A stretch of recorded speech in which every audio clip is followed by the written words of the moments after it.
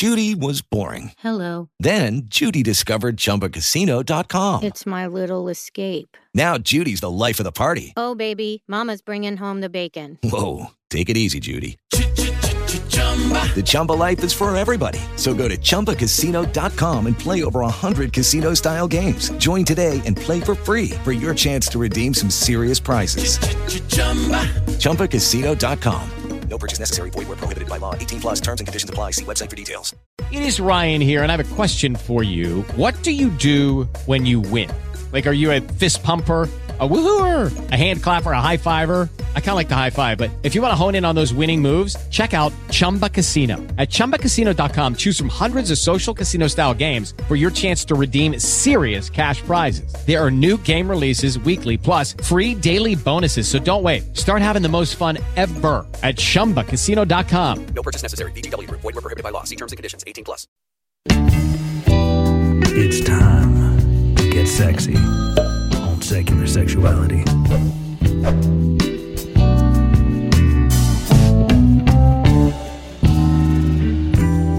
Hello and welcome to Secular Sexuality, the ACA show that hopes to have you hypnotized, mesmerized by what your eyes are about to see.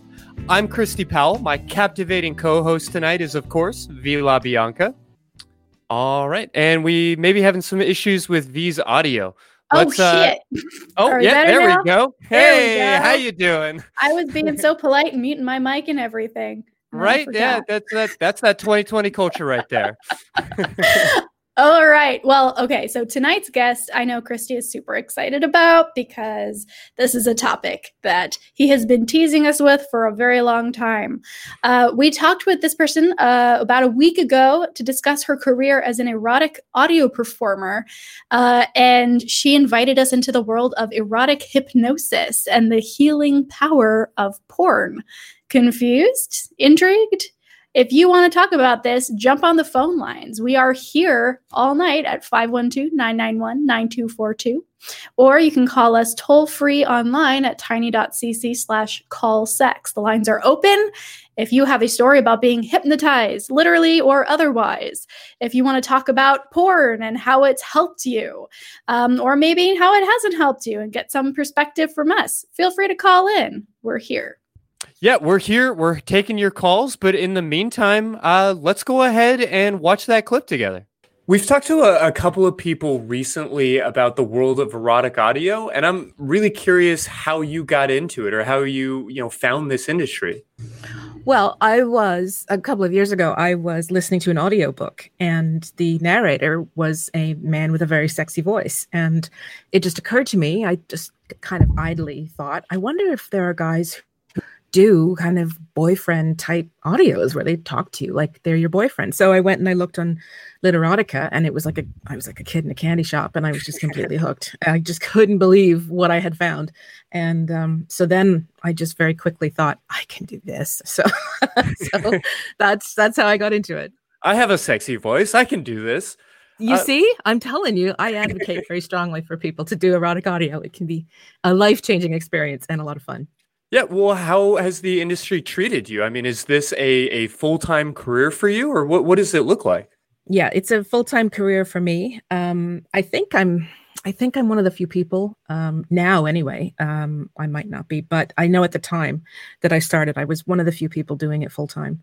It's been a remarkable experience for me, I have to say, from start to finish. For the first year that I did this, I did everything was just a public free audio. I just didn't even think about it. It hadn't even occurred to me. And then fans started saying, you should charge for this. And I was like, what are you talking about? What? Charge for this? Like, what? You mean people would pay for this? And gradually it just occurred to me that, yeah, I could do like a membership type site or something. And it just kind of went on from there. But it's been remarkable. Honestly, I could go on for hours about what a great experience it's been, just meeting people and touching people's lives and hearing their stories and making friends and creative collaborations. And it's just been fantastic. Yeah. Well, what sorts of products are you offering? I mean, how are you touching lives and, having fans and customers now?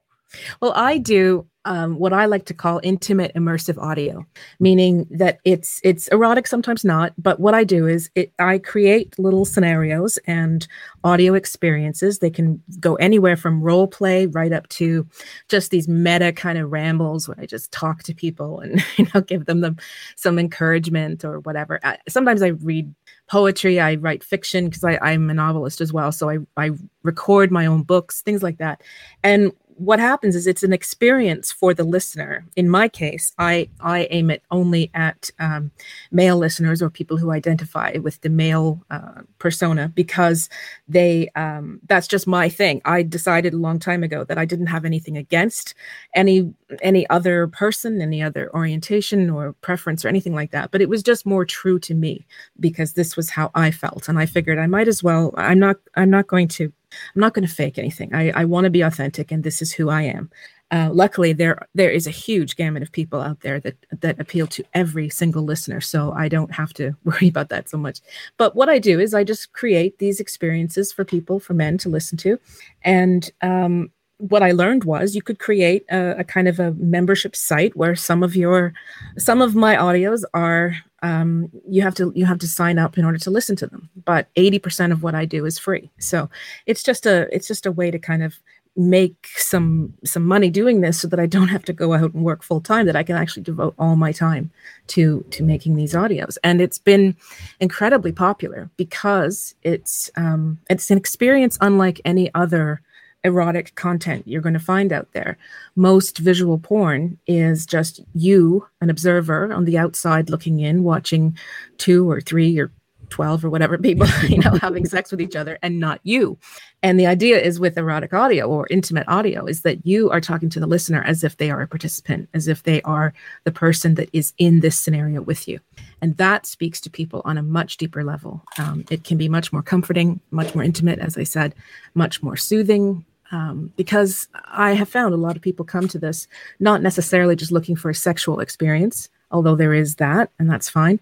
But a lot of people are looking for a much more of a human connection. They're looking for the intimacy that maybe they're lacking. Maybe they don't have a partner. Maybe they've never had a partner. Maybe they've been through a breakup. I've had widowers. I've had people who are deployed overseas and miss their wife. I've had people write to me saying all of these scenarios that these types of audios help them feel better with. So that's the experience that I sell, if you will. But as I said, it's only about 20% of my whole production goes into that. So it's mostly just out there for anybody to enjoy. Well, and how has your work evolved? I mean, as you've been doing this and going from having, just fans to now customers and building, you've got a number of different websites and a number of different, programs and different ways of going about it. So how has that changed for you? What have you sort of learned along the way? Well, my very first audio, I was so nervous. I was shaking like a leaf. I mean, I didn't really know, but I didn't have any expectations. And I think that was a sort of a gift for me in a way, because I just started doing this the same way many people do erotic audio, which is just for fun. It's just a fun thing. It's a great way to express yourself. It's completely safe and anonymous, and you can just let go. You can describe your fantasies. You can just have fun with it. And I guess what changed for me was realizing that as strange as it sounds, it almost feels like it's a responsibility in a way that you know that you have people listening to you who really need what you're offering. So it's less about self-expression now and more about my listener. It's kind of like you create an avatar in your mind of your average listener, and you aim your audios towards him in my case. And it's more about, am I giving the listener something that they're going to really need, appreciate, want? Am I giving them the variety that they would get if they were in a relationship, for example?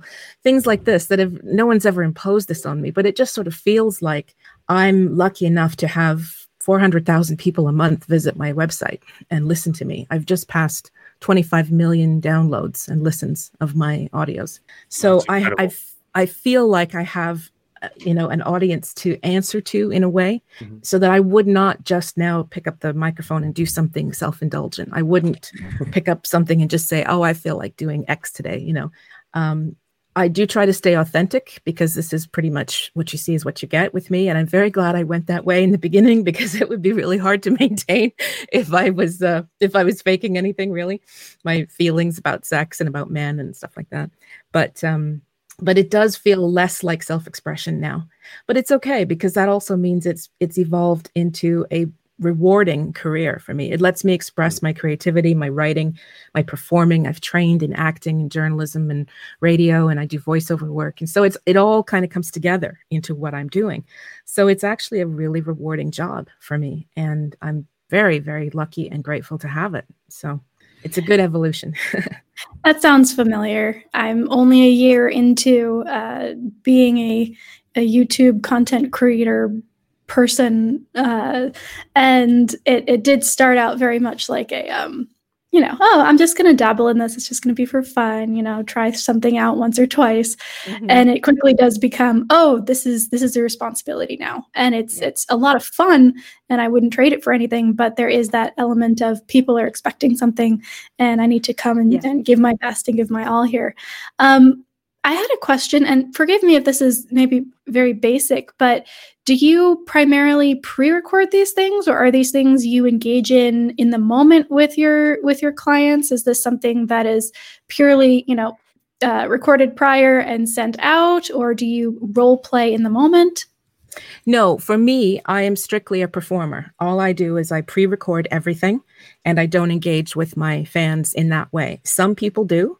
Some people will do custom audios. So you could contact somebody and say, my name is so-and-so, and I would love to hear an audio that features, I don't know, watermelons. I mean, whatever, you could do whatever. You could ask the person to do whatever you like, and they'll say your name and that sort of thing.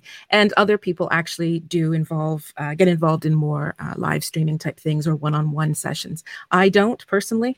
I treat everything like it's I'm creating like a little work of art. I don't know how else to put it, but each one is a little production, and then I post it to various places. And so that's in a sense, it's kind of like an evergreen thing. People can just keep coming back to it. New people can find it all the time.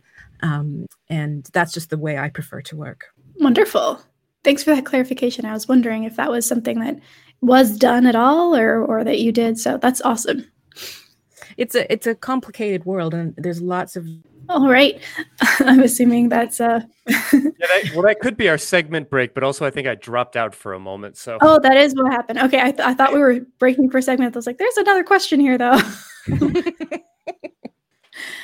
So I guess I'll jump in with the last question, if that's okay. What have you learned as you've jumped in here, and you've talked about how it kind of moved from self-expression to more of creating artwork for a consumer base? Is there anything else that you kind of have gleaned from this as you've built this career for yourself? Definitely. There's lots of things that surprise me every day still, but I think two of the most, the most poignant things, for lack of a better word, that I've discovered is that a lot of men are, especially young men, are very lost and really confused about how to deal with women. If they are straight young men and they're looking for women, they don't know how to approach women. They're terrified to do the wrong thing. They're aware that there has been a lot of abuse and a lot of harassment and a lot of issues, and they hear things in the media every day about masculinity, about Me Too, about all kinds of things, and they don't want to be part of the problem. So that leaves them with this kind of crippling insecurity where they don't know what to do, but they know that they want this very much. So I've learned as well that so many men are actually just really good guys. Like there's so many good men out there that kind of get left behind in this. And it's not to say that it's taking anything away from the experience of people that have, gone through something terrible, but it's just something that I was really kind of touched by when I started realizing that there's a lot of young men who really could just, use a bit of guidance or a bit of reassurance that they are not seen as these horrible creatures by everyone, that good men, and I use that word just to mean, men that are not creeps, men that are not going to hurt women, good men are wonderful, and that women love them, and there's really no reason to be afraid. But that's going to be a very hard, it's going to be a hard sell, I think, because so many of them have been convinced, I think, that there's really little that they can do to achieve their goals or meet a woman or have a relationship. And I find it really, it's sad because they're still, they remain, most of them remain good men. There's a lot of talk about incels and stuff like that, about, men that get angry that they can't have a woman. But that is such a tiny, tiny, tiny percentage of the men out there that I don't think it's fair to kind of, make the media focus on these men and then treat everyone who's in that situation like they're one of these guys, because most of them remain good men who are respectful and honest and decent. And that's something that really, really opened my eyes when I started doing this. So I'm very grateful in a way that I got to see that perspective that I wouldn't have had otherwise.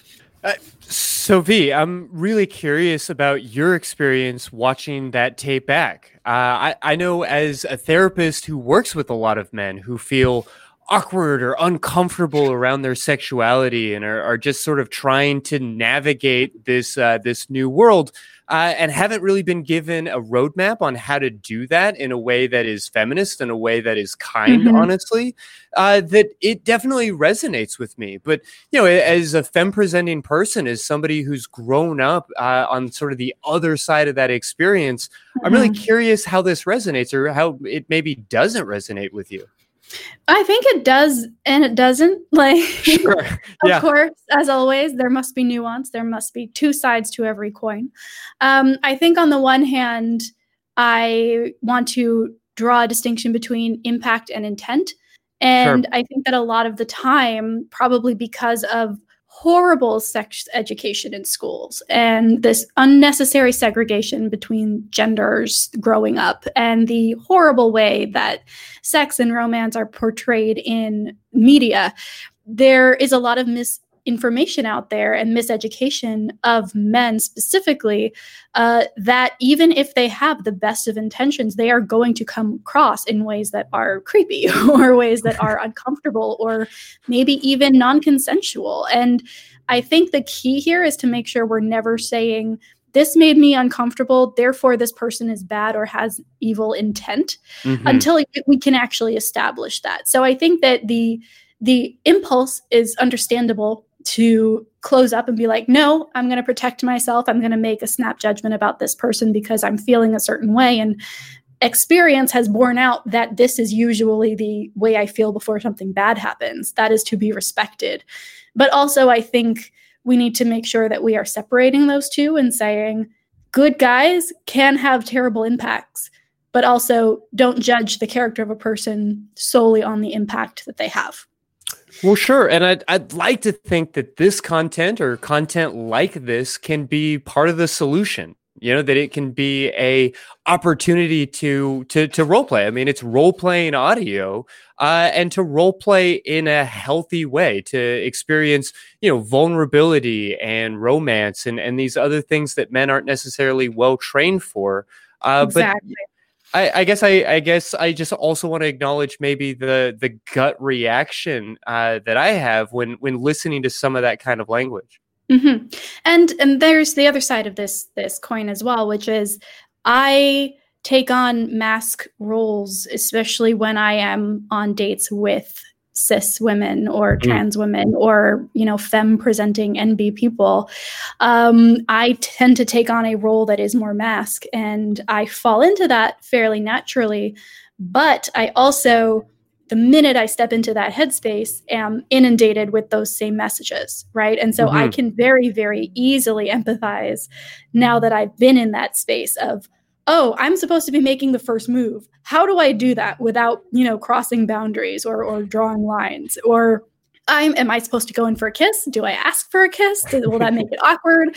Like, there have been so many times where I've just felt like a gawky 13-year-old boy, just like, I don't know how to talk to girls. And so, yeah, I think that being on the other side of it, having had the experience of both is really enlightening and gives me a little bit more empathy, I think. Sure.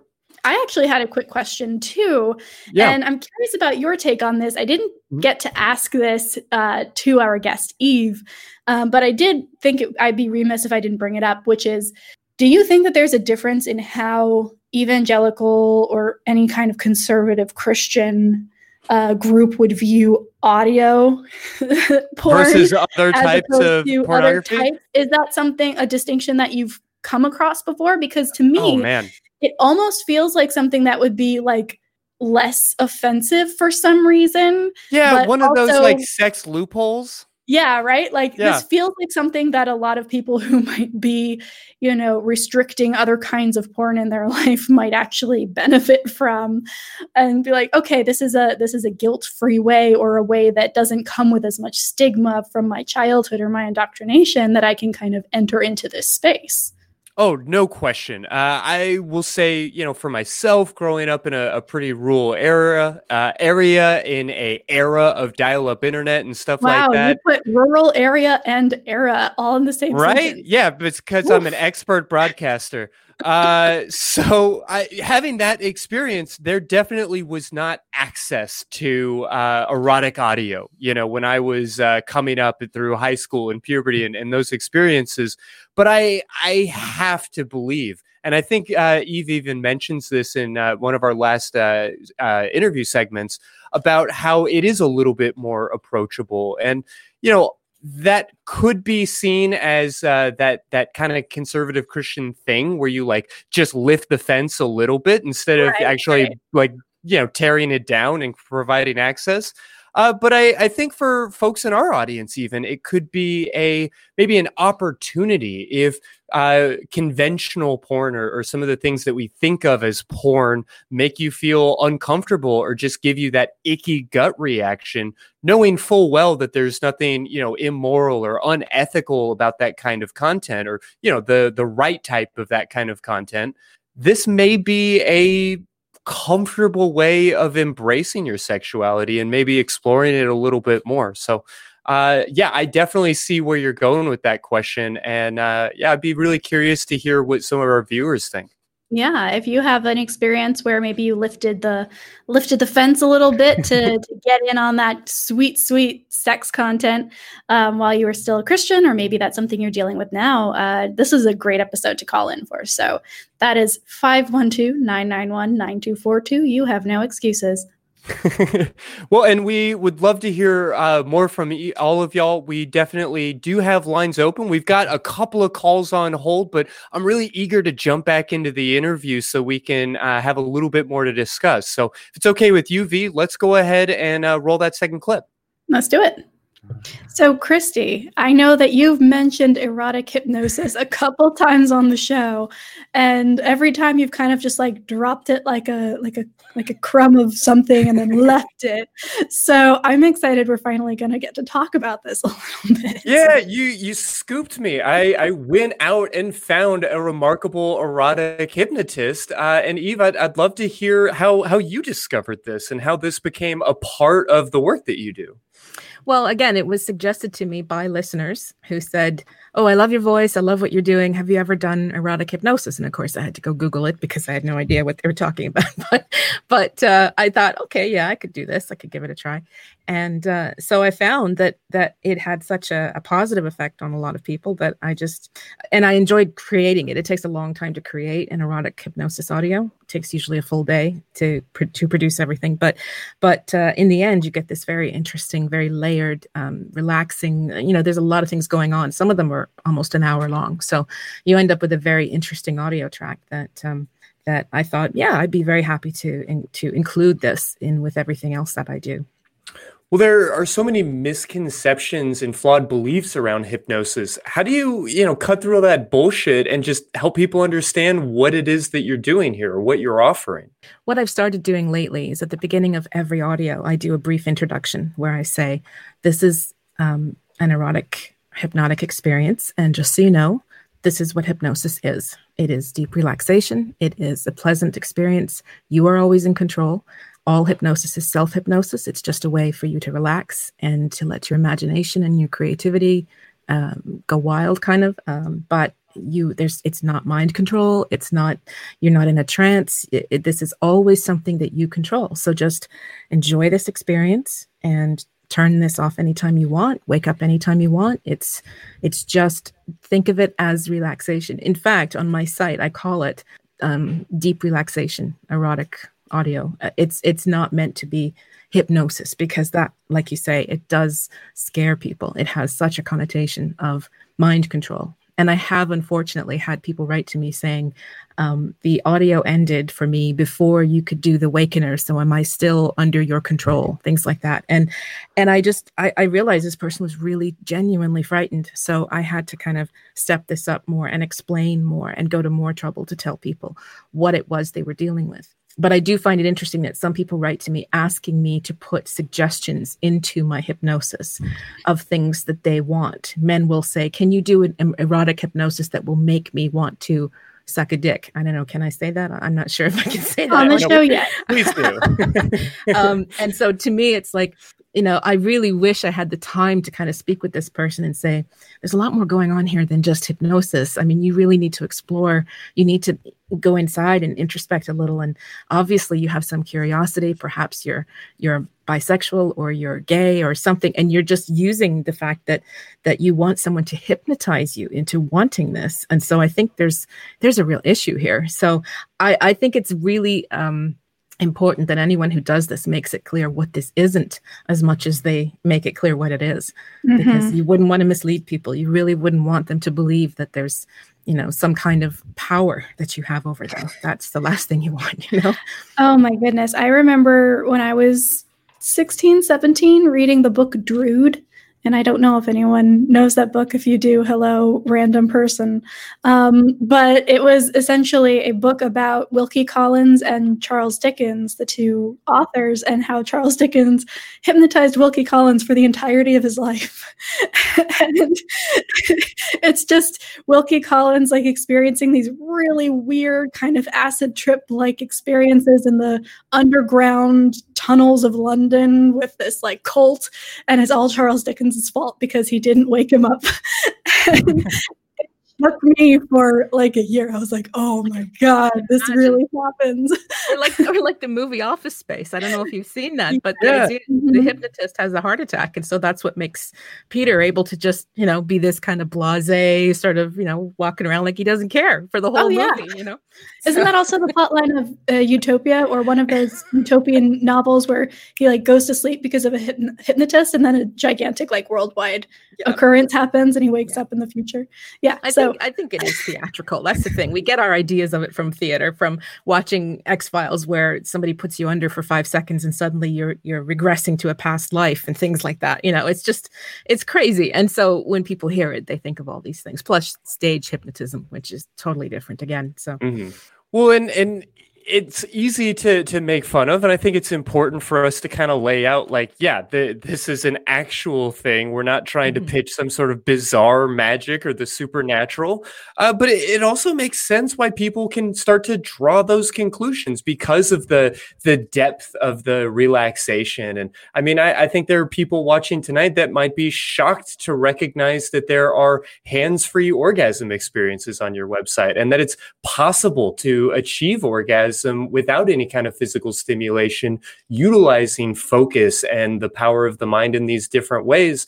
It can feel a little bit like magic. Do you get that sort of incredulity when you're kind of presenting this as even a possibility?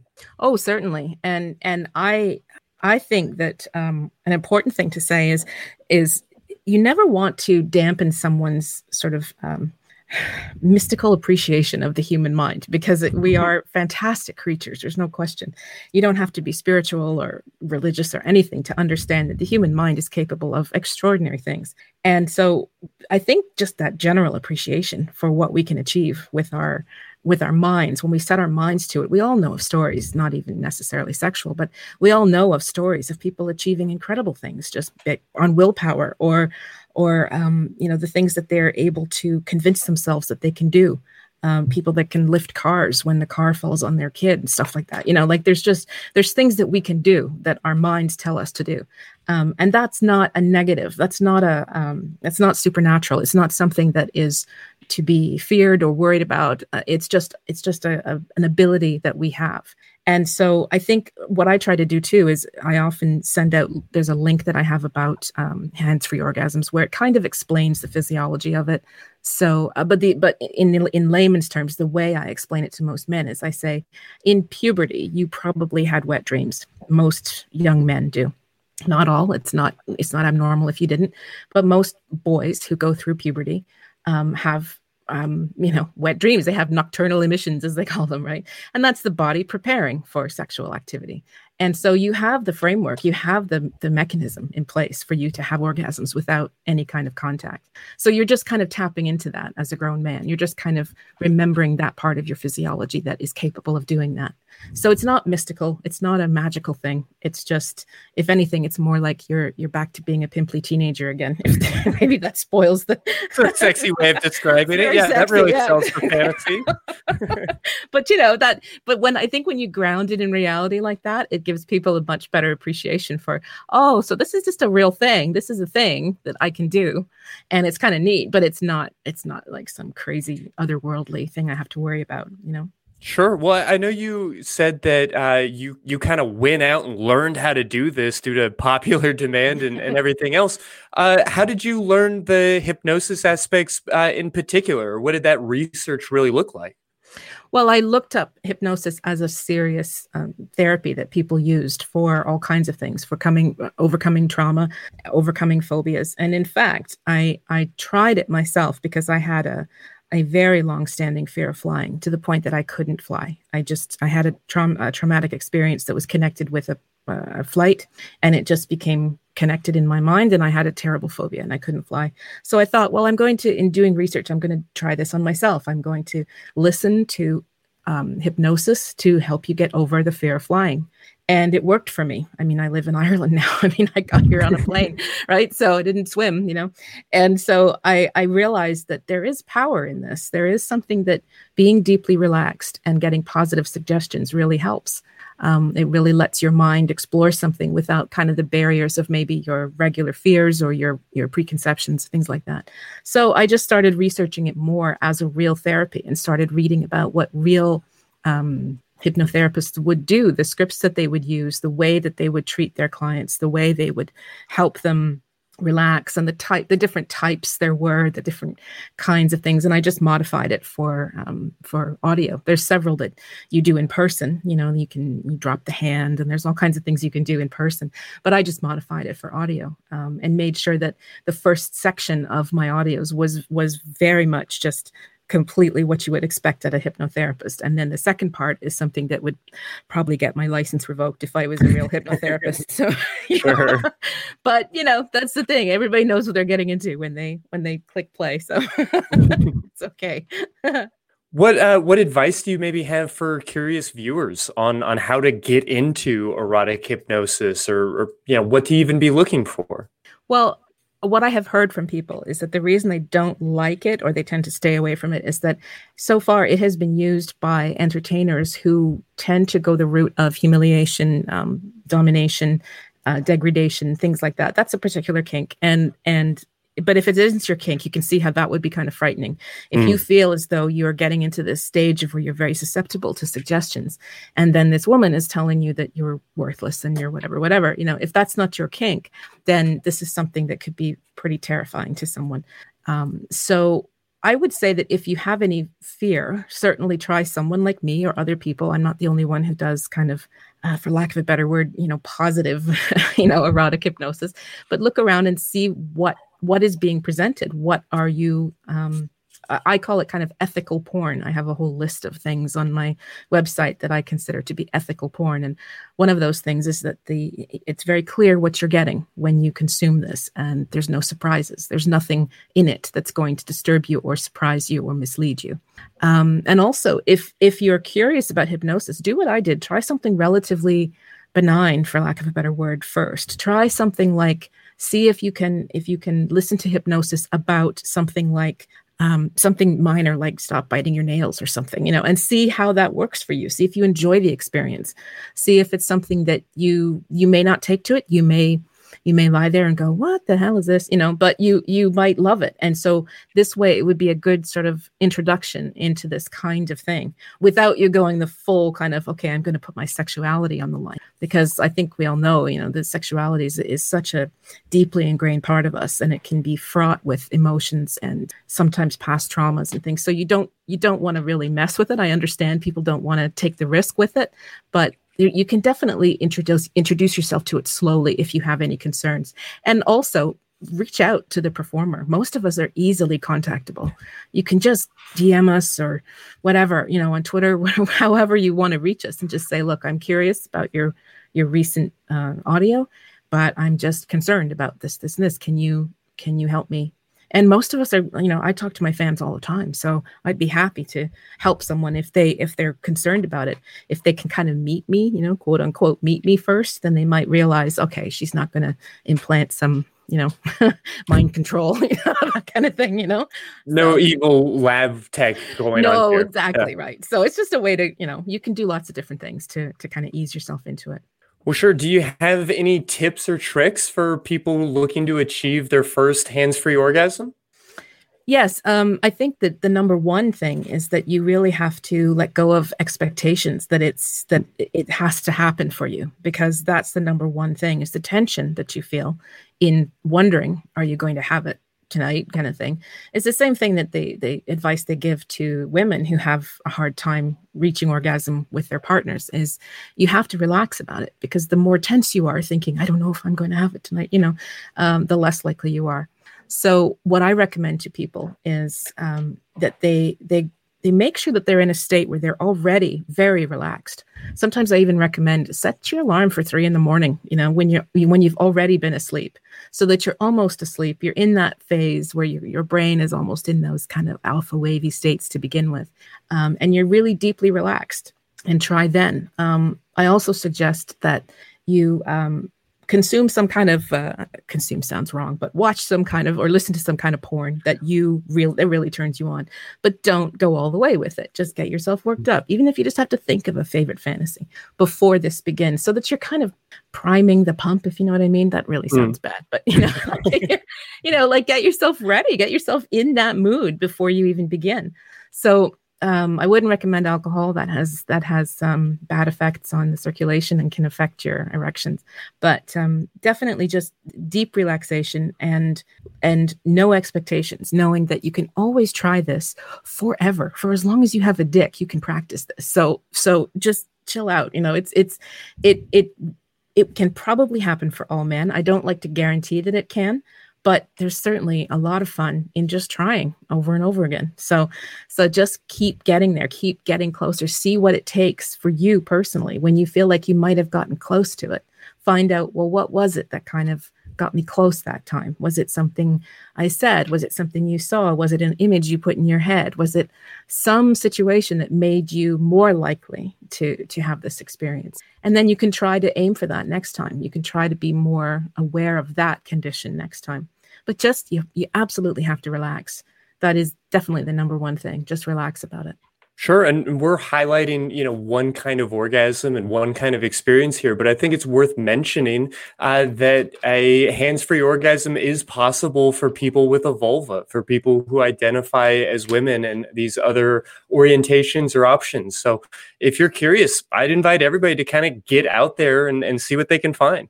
Absolutely. Give it a try. What's the harm? I mean, just it's fun. That's the thing. Trying is fun. Practicing is fun. So just, I think that's the thing. thing too. Like, have a sense of fun about it.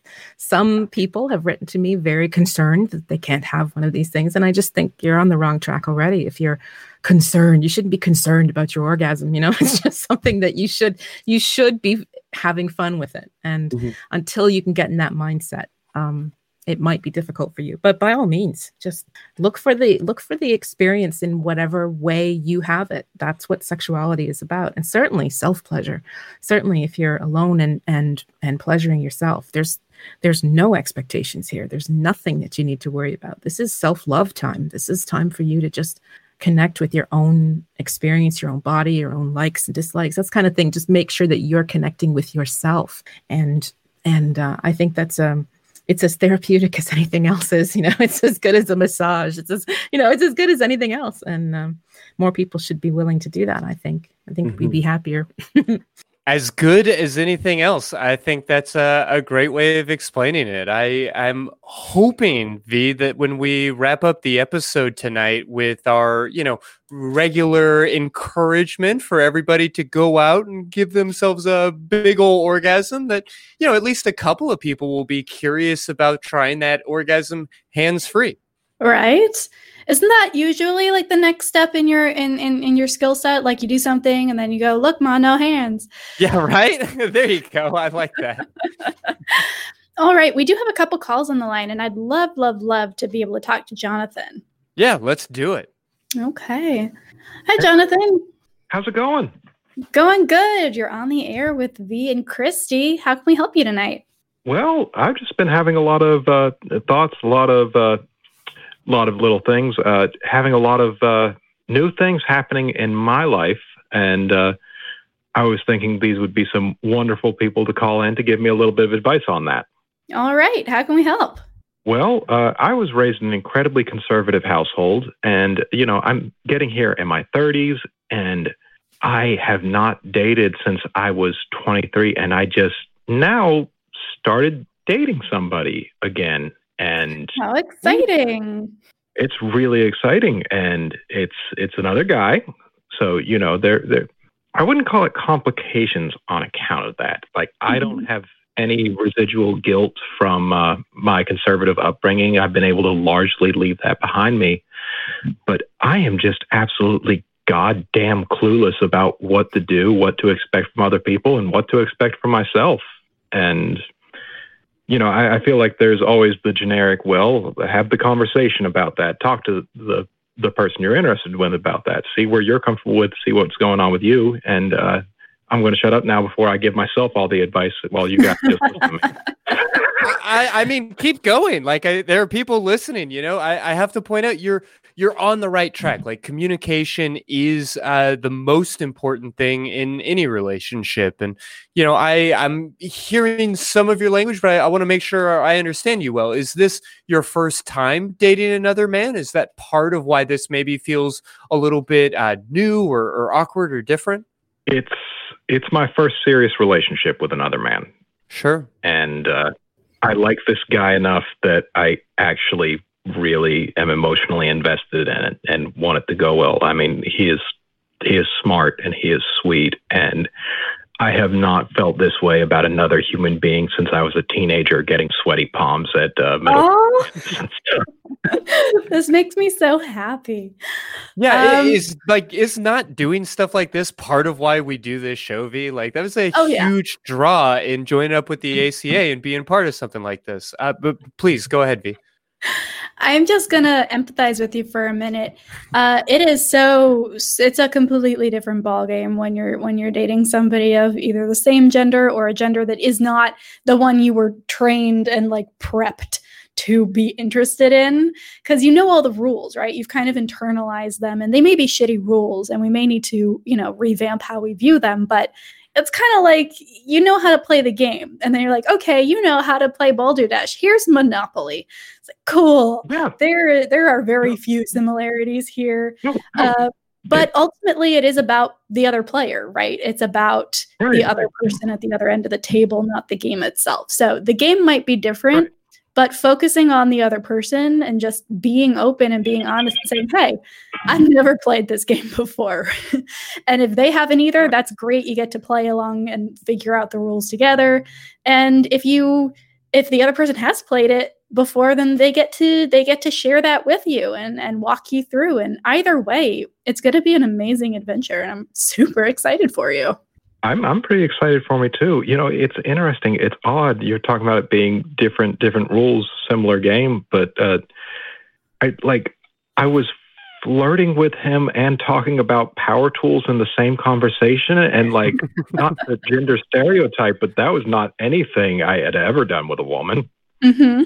Oh yeah, no, the different that is the thing that I appreciate most about being bi is just the difference in the conversations, the difference in the interactions, and how they do feel different, right? You might not feel the way you would about a woman, about this guy. It may be a completely different experience. It may punch you right back into high school, right? But that doesn't have any implication as to the quality, right? I know a lot of people, especially people who are attracted to more than one gender, saying, hey, I don't feel the same way about this gender as I do that one. I interact with them differently. I might be more romantic towards one or the other. I may be more sexual towards one or the other.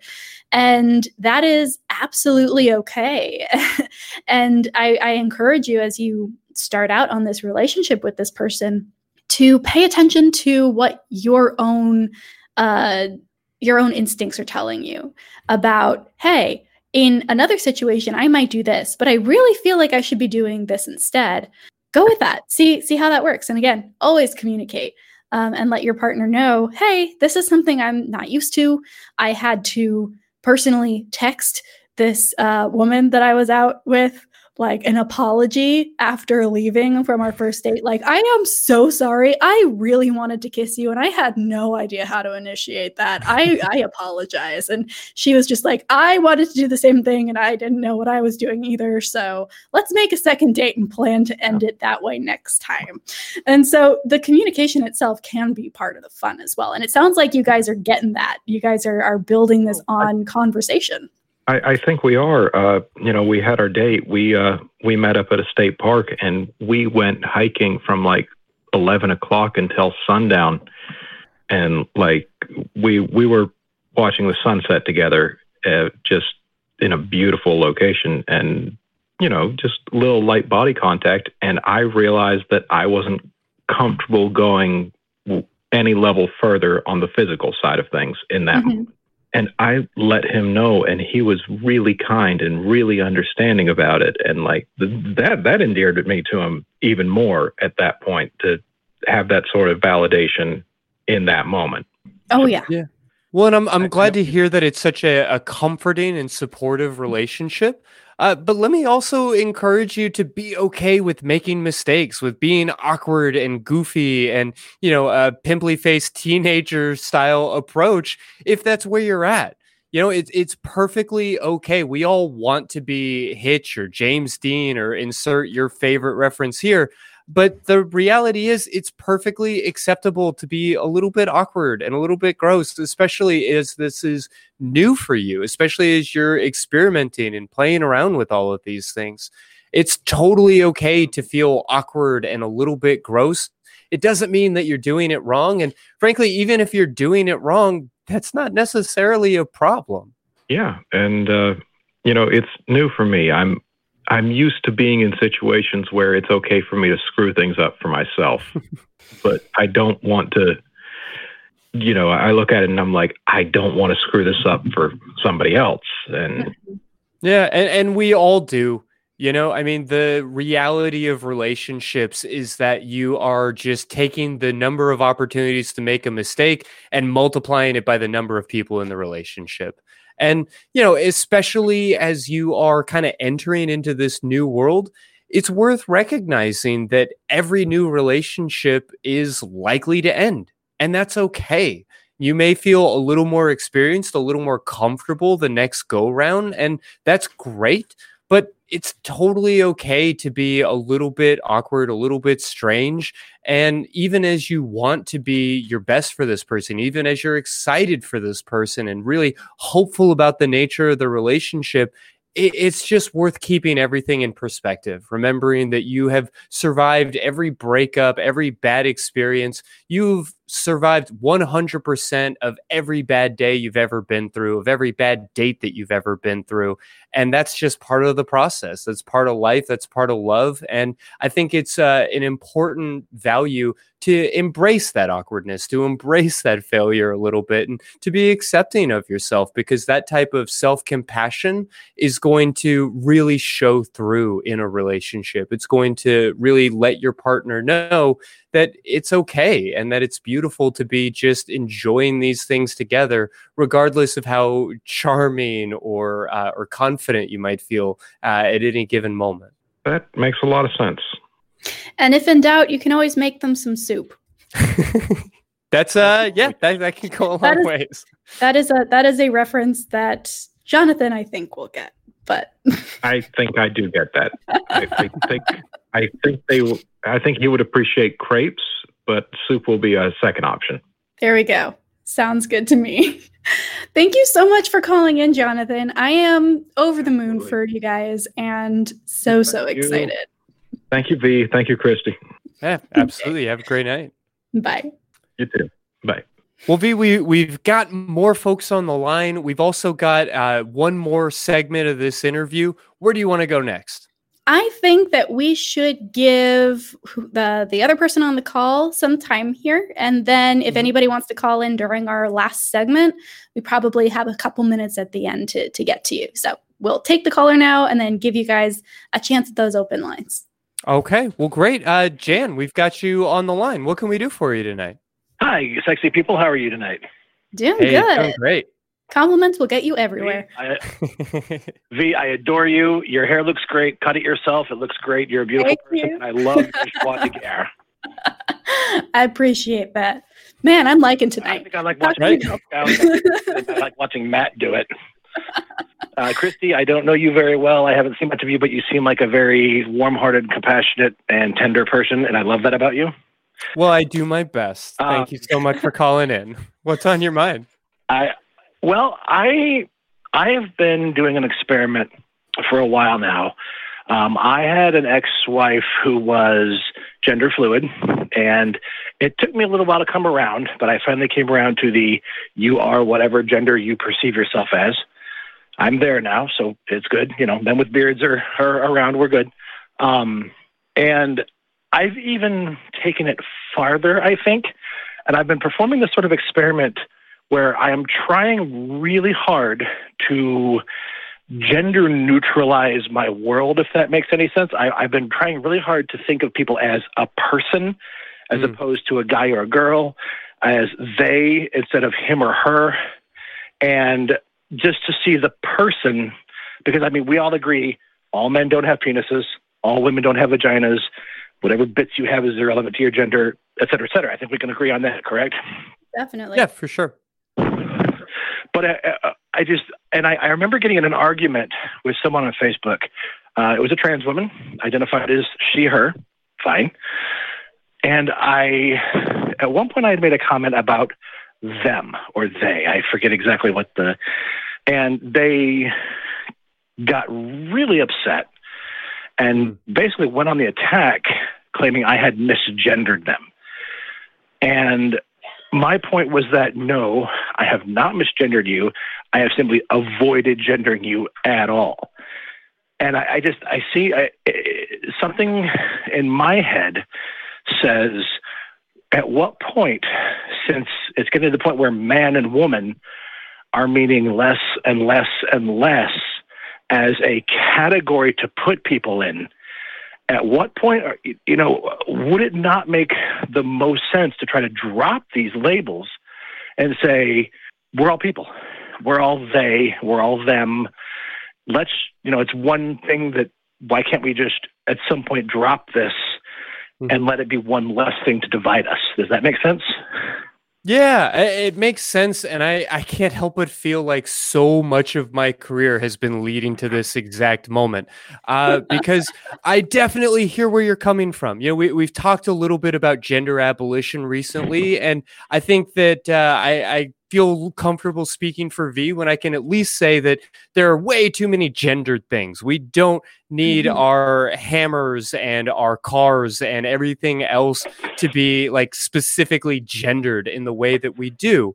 But when you say that the categories of like men and women are meaning less and less, I might actually push back on that. I might even argue that the word man or the word woman is more powerful or more specific and meaningful than it used to be, in large part because we're allowing people to opt in and opt out of those words in ways that we haven't in the past. Whether that's true or not, what I do feel overwhelmingly is that the important piece here is that you're respecting people's stated gender identity. So while you may be giving people carte blanche to be themselves and wanting and encouraging them to express themselves regardless of who they are or where they're coming from, it's important to recognize and believe them when they tell you who they are. And I hear what you're saying about they, them pronouns. You know, as a young therapist, I made a real effort to actually remove all gendered language from any of my professional writing. And it honestly took about a solid year of writing professional case notes to eventually take gendered pronouns out of that language and to turn everything into a they, them term. Yeah, and I wanted to get used to that kind of writing, and I still write that way in many, many cases for privacy reasons and all these other complicated concerns. But early on in my career, I was corresponding with a parent about their child, and they had brought their child to me because there was some gender concerns or maybe some gender confusion early in their puberty and in their development. And in responding to this parent, I used all they, them, or gender neutral language. And looking back, I totally appreciate the incredibly angry reaction that I got to that email. You know, the response was, "You've only had 2 sessions with this person. How could you possibly dictate their gender? I can't believe you're already switching pronouns," and these kinds of things. And I recognize the value of that now, or the mistake that I made, because while I do want to live in a more gender neutral or a less gendered world, I want to be really mindful to respect what people say about themselves. And so I hear where you're coming from. And if we were going to like Sim City this country's culture from the ground up, then I might agree with you that we should get rid of a lot of this gendered language and get rid of pronouns in many, many contexts. But when you're talking to somebody who says she, her, I think you're obligated to use she, her. Is that fair?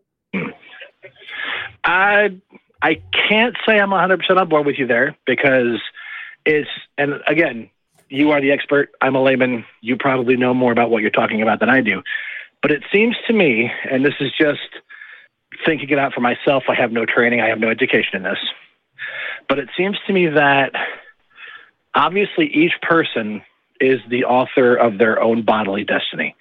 If you feel like you should have been born with a penis and you weren't, then if it's appropriate for you, you should take steps to remedy that. If you have body parts that you feel like you should not have been born with, then if it's appropriate, you should remedy that. I have, everyone's body is their body. It's none of my business. You do what you feel you need to do. But it seems to me, just as a sort of, I've thought about this and this kind of reasoned it out, that while body dysphoria may always be a problem, I mean, there will probably always be people born with bits that they don't think they should have. But gender dysphoria, if there weren't these stereotypical categories that we try to squeeze, well, not as much anymore, but people still do it. If there weren't these opposing categories, you are this or you're this, and people get that stuck in your head, and if we stop saying this is male, this is female, and just said, dress how you want, speak how you want, love who you want, engage in whatever hobbies, activities, interests you want, and don't worry about whether power tools make you a man or wearing a skirt makes you a woman. It seems like gender dysphoria would be a concept of the past because there would just be nothing to be dysphoric about, and it'd be one less problem for people to have. Does that make sense? Am I way off base here? I think it's very difficult for us to predict exactly what's going to happen in a future where this might be a reality. We might move into a space where gender neutral is the default, and then people choose if they want to be a man or a woman or something else. But I think the point here, and we do need to get to this last clip, but I do want to make sure I address this. You might not personally understand this, and that's okay. You're on the right track. Do continue to have these conversations, call in again. The key here though is that it's difficult to grasp this if you have not experienced it yourself, but a lot of binary trans people who identify as a man or a woman have been misgendered their whole lives, probably, unless they're very, very lucky, and very, very few, they have been misgendered. And their goal is to be gendered correctly, which is he, him, or she, her. In the case of this trans woman, it is she, her. That is her goal. And so saying, no, you don't get that, or no, I disagree with that, to them, that adds you right into the entire group of people who their whole lives have been saying to that person, you are not she, her. Right. And so there is that conflict there, and it's an ongoing conversation. ContraPoints on YouTube got into quite a bit of trouble for complaining about the fact that she is always called she, her, unless she is in a queer space. And then it's like, oh, do you have your pronouns? What are your preferred pronouns? And she's like, just call me she, her. That's what I am. Like, don't try and, use they, them, or get squeamish. Like, I am a woman. That's what I am. Call me that. So it is really sticky. And we have yet to see exactly how that's going to play out in the future. But for now, a good rule of thumb is if somebody tells you their gender, you use those pronouns, or you have to deal with being called rude or disrespectful, because that's what that is. Fair enough. Well, give me something to think about, if nothing else. Yeah. Well, definitely take a think on it and call back. We'd like to walk you through with this. Great. Love you both. You guys have a good night. Have a good show. Have a good night. Appreciate you. Take care. Well, we got to jump into the rest of that interview, but I guess I just want to be really mindful to point out that this is an issue of respecting individuals. I appreciate his desire to kind of start the gender revolution, V, but you can't do that at the expense of a person standing in front of you telling you how they want to be addressed or how they want to communicate. I'm just a girl standing in front of a boy saying, please call me she, her. Yeah, that's the way it goes. No, but to me, it's like, okay, well, like we admit that there are more flavors than chocolate and vanilla. That doesn't mean that chocolate and vanilla don't exist anymore. Right. It's just that we also say, oh, hey, you can like strawberry if you'd like, or you can like pistachio. That's awesome. It doesn't decrease the value of other flavors or somehow nullify them. And if you don't like ice cream, that's totally fine too. You don't need to partake. But if someone says my favorite flavor of ice cream is chocolate, you can't say, well, that's wrong, or no, it's not. So hashtag not all flavors. Not all flavors. All right. Well, let's go ahead and jump into another kind of nuanced gender conversation. Let's go ahead and roll the clip now. Do you use the word porn to describe your work? I do, but I put it this way. I have no objection to using it. Because I'm very much the kind of person that words are very important to me. Maybe it just comes from being a writer, but there are certain words I refuse to use about what I do. I refuse to call it dirty, filthy, nasty, any of those types of things that most people usually do, naughty, any of that stuff, because I feel like that implies something completely negative about yourself and about sexuality, which I think is very healthy and we all need it. But by the same token, I don't have a problem calling it porn, because it is, writing about sex, or not writing necessarily, but you know what I mean? It's about sex. And so that's the root of the word. That's what porn means. And so that's fine. I think it's just that I tend to make the distinction. I say visual porn if I'm talking about most common things you might find on Pornhub or whatever. I make sure people understand that, to my mind, what we're doing is a little bit different. And so you might want to make that distinction. because yes, it's just as sexy as anything you'd see in porn, but it's a different experience. So, but I don't have an objection to it. Sure. Well, I imagine when whether you say erotic audio or whatever term you're using, that people are probably caught off guard by sort of the comforting, affirming, the emotional support aspect of what you put out there. How do people react to that initially? Well, most people, it's still such a young thing that most people don't even know what it is most of the time. So that's something you do have to do a bit of explaining usually. But you're right in the sense that it does have a different feel if I were to say erotic or intimate audio versus audio porn. Audio porn sounds a little harsher for some reason. It sounds a little more like this is the soundtrack from porn videos, whereas erotic audio or intimate audio does sound like it's something slightly different. I have seen every reaction from things like people saying erotic audio. What are you talking about? When I watch porn, I turn the sound off. I've seen reactions like that to where has this been all my life? This is exactly what I want, because I've never seen myself represented in porn, and it is driving me crazy. I am not a 19-year-old hard-bodied, big-titted girl with belly rings and long blonde hair, and so it does nothing for me, or whatever. Most porn these days, although it is changing, but most porn coming up from 60s and 70s onwards, which is where a lot of people had their first experience with it, finding their dad's stash or whatever. This is what they came to expect from porn, was people who looked a certain way, guys who had 12-inch dicks and, stuff like that. So a lot of people are finding erotic audio and saying, I'm just so glad that I don't have to think about the visuals anymore, because it was never what I wanted. It was never something that reflected me or the people I was attracted to or my perfect scenarios. Some people seem to have a genuine voice kink where they just love people's voices more than they would love their appearance or any other thing that people can be attracted to. So it generally gets the reaction of like, this is an amazing thing. This is a really interesting thing. Of course, you're always going to get the negatives, the people that are just like, what is this? Like some people think it's weird, but I mean, you have to just get rid of that because people are going to find everything weird. There's people that are going to dislike everything that is out there. So you have to just ignore that and say, this reaches enough people enjoy this, that, if they're curious, even, you can just explain what it is and they'll find out if they like it or not the minute they listen. So yeah, you told us that it was really important to you to be true to yourself and that's really worked out well. But I'm curious how you even came to this particular angle or how you started approaching things from this direction. Well, I suppose I had been very interested in sexuality. I was on the track to go to medical school before I started all of this.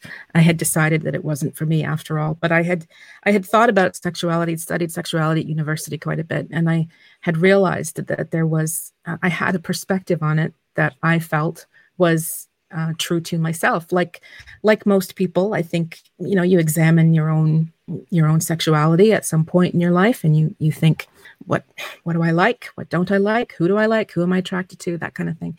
And so I determined that this, maybe what I am or what I like doesn't have a name. I tend to use very kind of just old school. I just say I'm a straight woman. I tend to use older terms for what I am because I don't really have a label for myself. Don't really want one, really. It's just this is what I'm into.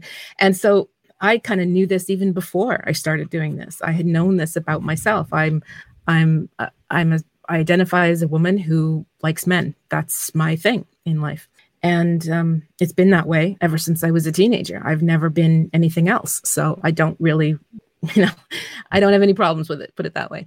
And so when I started doing this, I just thought, because I was doing this for fun, for self-expression, just for myself, I thought, well, I just got to be myself. I'm just going to do what I like to do. Some people would write and say, hey, can you do an audio about this? Or can you do an audio with another girl or whatever? And I just thought, well, I could. I mean, it is just acting and I don't have any problem with it. It's just, it doesn't feel authentic to me. It doesn't feel like me. And so there's less enjoyment in doing something that you then start to feel like you're just kind of doing you're speaking someone else's lines, put it that way. You feel like you're living somebody else's truth.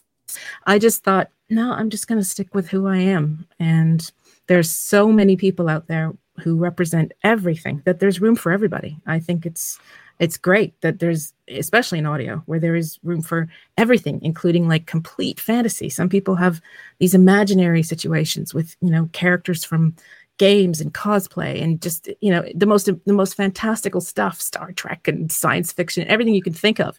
I do a whole series where I play a computer voice on a spaceship, where I'm a sentient computer that is responsible for her captain's sexual health.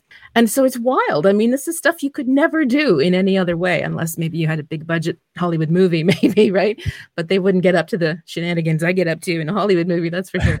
But it's just so, like, you might as well just do exactly what you love, because you can in this medium, and it's very accepted across the whole medium. Everybody's just, you do you, your kink is your kink, just explore it. It's no problem. So I think it's healthy to kind of stick with what you like. It's as simple as that. And there's obviously a market for it. I mean, there's been a response to it. And, we're not looking to be negative about the nasty, dirty, sexy sex, the degradation and all of that kind of stuff. But obviously people are looking for something like this that doesn't have that necessarily like pulpy or campy vibe to it. And I think so much of porn is viewed that way, as either like vapid or outright harmful. So I know you're not putting this out there as some sort of therapy, but I know that a lot of people can really find meaningful healing by going through the motions in these ways and having these kinds of experiences. How do you feel about, I guess, sort of the power of this material to support people? Well, I think it's you can't help but be affected when someone writes to you and says, I was in therapy for 5 years and nothing helped me more than listening to your audios for 6 months. And this kind of thing, that when you hear it, it's very impactful, as you can imagine. Sure. It's humbling. I make it clear when I put things out, I'm not a therapist, I'm not a doctor. If you need help, please go seek professional help. I'm not trying to be a substitute. But I do think that I've come to realize that sexual health is mental health in many ways. It's not the only thing that constitutes mental health, but I think that people completely underestimate how important someone's sexuality is to their mental well-being. And so I do think that any person who puts out kind of intimate type of stuff, from like in my case, or the types of things I do, has to realize that they may be acting as a kind of a sex surrogate in some ways. And that touches on therapy, that touches on a therapeutic approach to healing people's traumas, to helping them overcome things. I've had men write to me saying they were sexually abused as children and they had a hard time with their own desires and with their own, various issues. And so they wanted audios where they were in control of what happened during the sexual encounter. So I would make different endings of the audio that they could choose depending on what they were feeling like at that time. So they could choose whether they were going to orgasm at the end or not, because it was in their hands. It wasn't that someone else was making them do this, these types of things. So it definitely, I think it borders on a kind of therapy without it being an officially sanctioned type of, therapeutic approach. But I think that's only because really so few people in society are willing to talk about sex in any serious way, that even psychologists who pursue sexology as a career, or sex surrogacy or sex therapy, are generally looked down on in their own profession. I've known of sexologists who have said that they've been told by their colleagues, you're committing career suicide if you go this way. And so you think, well, this is such a shame, because certainly every therapist, I imagine, one of my best friends is a therapist, and she says, 80% of her clientele has got sexual issues. So why is this suddenly such a taboo subject that no psychologist should go into that field, when clearly it's something that almost everyone needs could benefit from some help with, or some guidance, or just to talk to someone about some issues. We all just kind of hurtle through puberty without even knowing what we're doing half the time. We don't know whether this is right or wrong. We can't really talk to anybody about it. We certainly can't talk to our parents about it. We learn sex usually from the street, from school, not from school, but from our friends, or from, as I said, dad's porn stash, that kind of thing. So So I think it would be very useful if we could see it more as anybody who does kind of put out sort of sexual content could be seen more as a therapeutic type of thing. There's so many possibilities. There's so much you could do with it. People healing from rape trauma, stuff like that. There's just so much that you could do. And I do find that erotic audio is great for things like people who are transitioning. They don't know how they feel about gender. They don't know how they feel about who they're attracted to or how they feel themselves or their own body or things like that. And so audio is a great way for them to explore these potential sort of, not exactly fantasies. Fantasy is the wrong word, but it's almost like visualization. It's like, I would like to visualize myself living as a man, say, if you're a trans man. So they get to explore that in an audio. They get to imagine this potential scenario in their life without having to live it, first of all, so that they can sort of do a bit of a practice run, if that sounds right. So that's what I mean. I think it has so many therapeutic possibilities. I could go on forever about it, but that's my take on it. No, absolutely. I mean, as a sex therapist myself, I don't want to make it seem as if I'm like, swapping porn stashes with my clients on a regular basis, but I have pointed people towards your work and seen people experience healing from that opportunity to, I guess go inward a little bit and in a way kind of get out of their own heads by not feeling the obligations or the expectations of a sexual partner who's in the room needing to be impressed, or that type of concern around trauma or not being able to push pause or whatever else that these audios can afford you. Right. Well, that's awesome. I'm very glad to hear that, because that's great. That's exactly the kind of listener I would love to reach. That really makes what I do meaningful to me, and that's important to me as well. So I'm very glad if I've been able to help anybody that way. And I would love to work more closely with sex therapists or anybody that's involved in this, because it's just become so clear to me how important it is for people. But I mean, it's fun too. I can't make it all serious. It's definitely fun. You don't have to have any issues to enjoy this by any means. But I think it just speaks to how soothing and comforting and positive an experience it is if people are actually using it as therapy. It has to be a good experience, even if you just come to it just for the lulls, just for the just to get off. You have to realize that it's obviously really good. It's obviously a really good experience. So. Yeah, I mean, sex is inherently silly, and that's part of what makes it so great. There's nothing wrong with embracing that. Exactly. Well, I imagine a lot of men feel kind of silly, a little bit uncomfortable, maybe finding comfort in that like digital girlfriend experience, falling asleep or listening to the affirmations of a total stranger. What would you say to somebody who feels a little bit shy or uncomfortable embracing this when our society basically says like, this is what porn is, this is okay? Yeah, I would say that don't mistake the I'm going to misquote somebody here. Don't mistake the medium for the message. Don't get caught up in how you're experiencing this. Focus instead on the connection. Here is a person, another human being on the earth, just like you, who's trying to reach out and give you a feminine presence, in my case, experience that is designed to, with the sole intention of helping you. Like there's many people in helping professions, doctors, therapists, all kinds of people that want to help other people. So this isn't unusual that I might want to do that too. And my goal is to reach out to people that are having trouble sleeping, or they're dealing with bereavement, or they're lonely, or they're, for some other reason, they would just love that moment of human connection. And some of the audios I do are non-erotic, and some of the most popular ones I do are a series called Sweet Nothings, which are non-gender specific and non-erotic. So the idea is I'm just cuddling in bed with you, and it's incredibly silly. The whole thing is just ridiculously silly. I end up laughing and just doing the dumbest things, but I also do singing and sleeping and all this sort of stuff. And the idea is I'm just, just put your headphones in and just pretend I'm there. Like there's nothing wrong with this. You're just enjoying. This would be the same if we were actually best friends or lovers or long distance relationship or whatever. And suppose we could only communicate by Skype tonight because we were apart, because COVID kept us apart or something.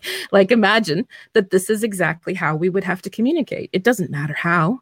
It matters that we're we're connecting with each other. That's the important part. And so for people who are just trying to get off to sleep or something, they don't need to be an active participant in this. They can imagine that they're an active participant in this playfulness or this sleepiness or this soothing kind of comfort.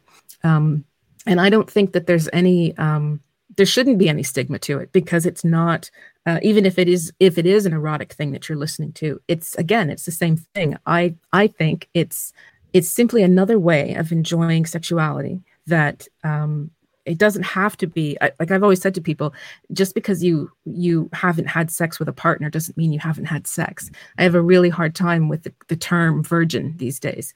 I try to tell people virgin used to mean like a girl who had been brought up in a convent.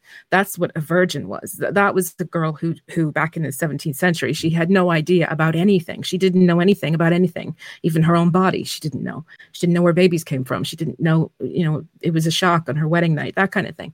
These days, most people, I would say, are not virgins in that sense of the word at all. That if you have been sexual, even with yourself, that you are a sexually aware person, you have had a sexual experience. You just haven't had sex with a partner yet. And I think it's important to make that distinction for people so that they don't feel that they're so different from other people, or that they're set apart, or there's something wrong with them or anything like that, because this is a completely natural way for us to be. Sex with a partner doesn't even have to happen in a person's lifetime, but sex will, if you allow it. Your own sexuality will come out if you allow it. You will allow yourself to experience pleasure, and you will explore your own body if you let yourself when you're a teenager and things like that, or younger.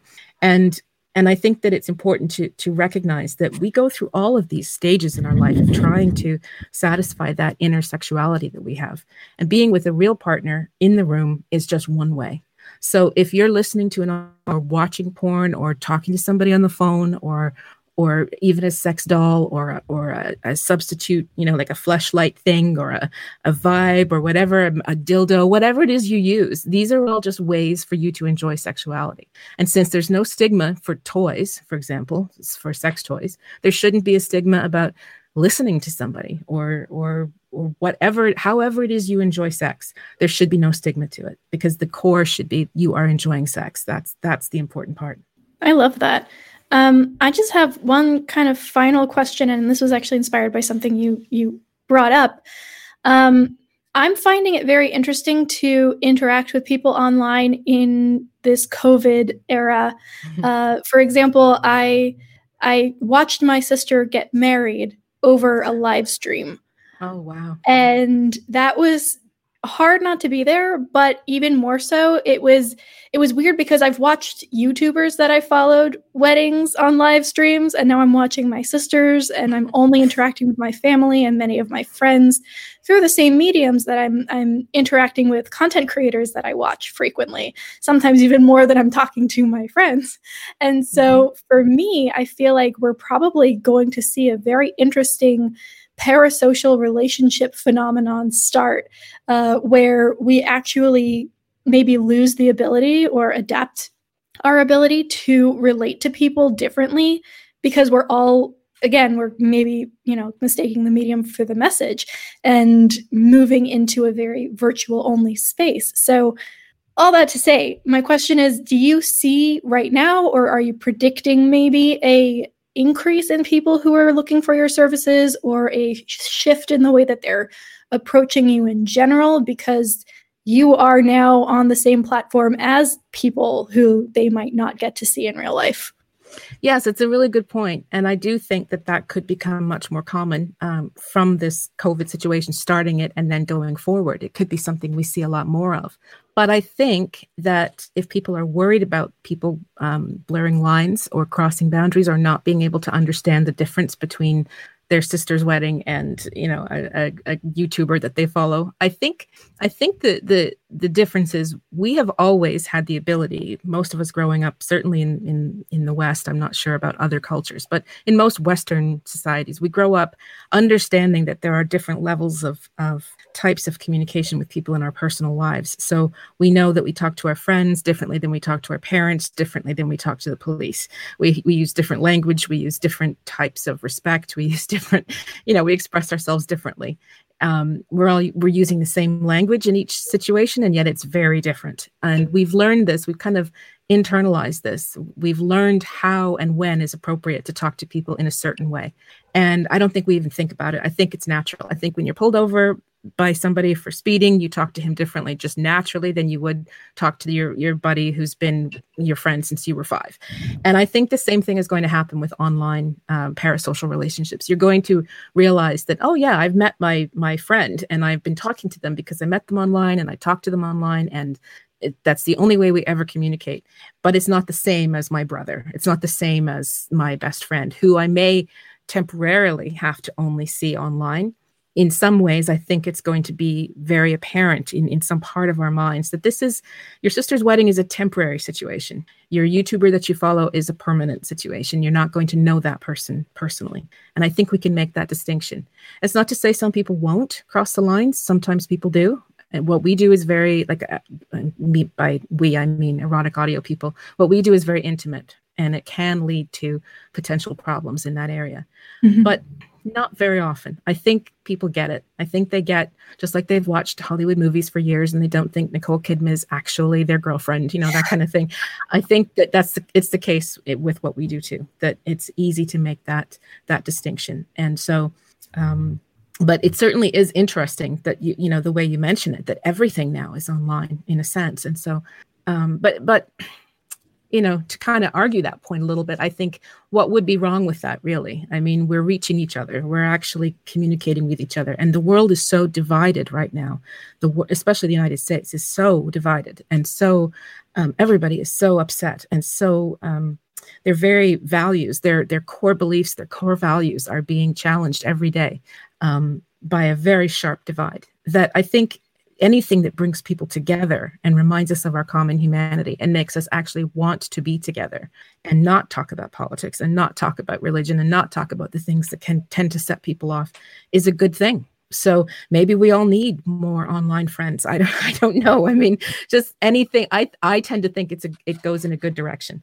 The more pleasant reactions and interactions you have with other human beings, the better, I think. So we'll see how that goes. Awesome. Well, thank you, Eve. I appreciate it. Well, thank you for asking. That was a good question. Okay. Well, I guess we'll consider that clear. I'm telling you, man, we just have to embrace the awkward. We are so awkward. We just need to just go whole hog at this point. Yeah, for real. The pre-taped interviews are always fun because the magic is in the room at the moment, and then it just comes to this stop, start.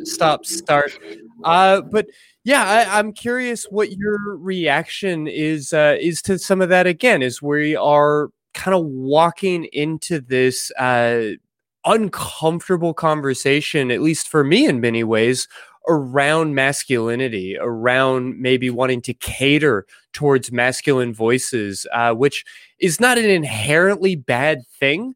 But in a society that has such a confusing and complicated and frankly negative relationship with masculinity, I'm curious how it strikes you. Yeah, I'm honestly going to go back to my ice cream analogy, mostly because I'm hungry, but also because I think it works. I don't think there's anything wrong with liking vanilla. I really don't. I think that it's a solid flavor, and for the people who like it, it should be readily available and made of the best stuff. But I think it just becomes a matter of personal preference and respecting those preferences and saying, you know what? I might have been told my whole life I need to like vanilla, and I really don't. Or I might have been told my whole life I was vanilla, and I'm not. And so I think it's an ongoing conversation, and one that is going to shift and adjust as we talked with Jan, as we continue to explore what gender is and what sexuality means, and build new words and new vocabularies and new ways of looking at the world. Masculinity is going to change, and it has already, right? It has changed so much, even in the last couple of decades. I might argue in the last couple of years, not to say that the Me Too movement was about men, but in many ways it was. And I think that that pressure still exists and should, right? Mm-hmm. Oh, certainly. I love to use the show BoJack Horseman as kind of an example here. And I know we have Miss O'Kist on next week, and she has a particular gripe about Todd being the only ace character represented. So we'll leave that conversation for another day. But I think you can see that difference even in that show, because when it started, people were like, "Oh, BoJack's cool and kind of edgy, and I like this character. I want to model myself after this character." And it dealt with the Me Too movement as it was happening. And by the end of the show, the general consensus among the audience and certainly the show writers was, this is not a good character. You should never try to be like this person. Not a hero.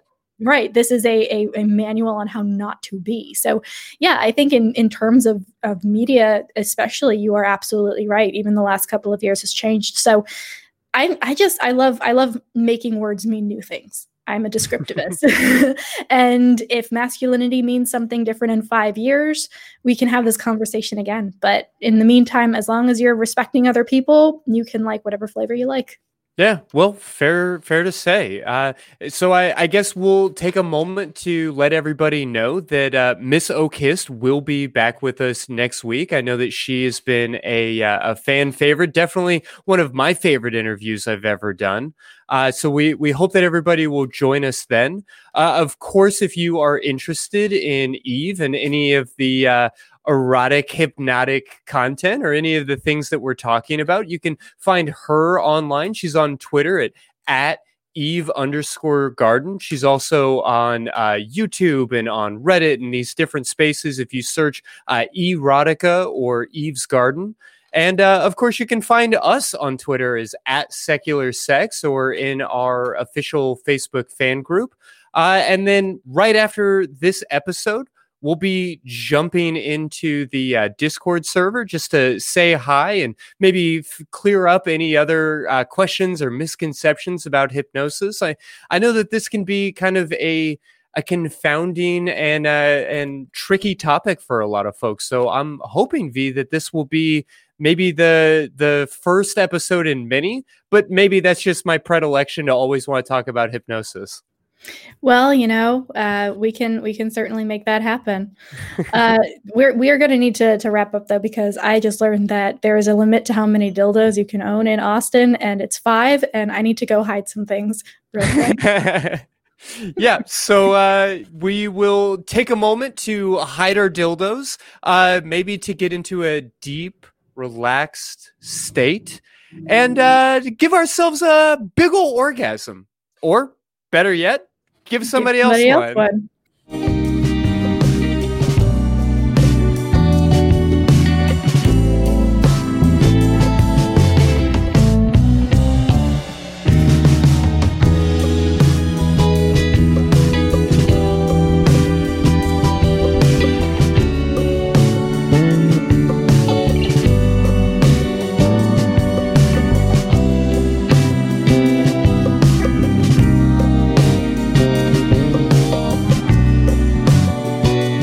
I switched to mute too early?